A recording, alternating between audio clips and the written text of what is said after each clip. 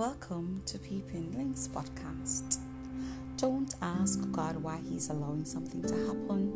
Instead, ask Him what He wants you to learn from it and what you need to do in the midst of it, and you just stay positive.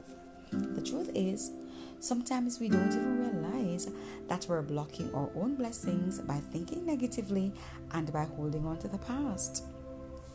Learn to let go, because it's not so much what you have. It's the blessing on what you have. It's the favor on what you have. When God created you, He put His blessing on you. He put His favor on you. So, quit trying to figure out all the how it's going to happen and rest in the who will allow it to happen. Remember this one thing: God is with you. He will make everything right at the right place and at the right time. The Word of God, according to Isaiah 45, 2-3, says, I will go before thee and make the crooked places straight. I will break in pieces the gates of brass and cut in sunder the bars of iron.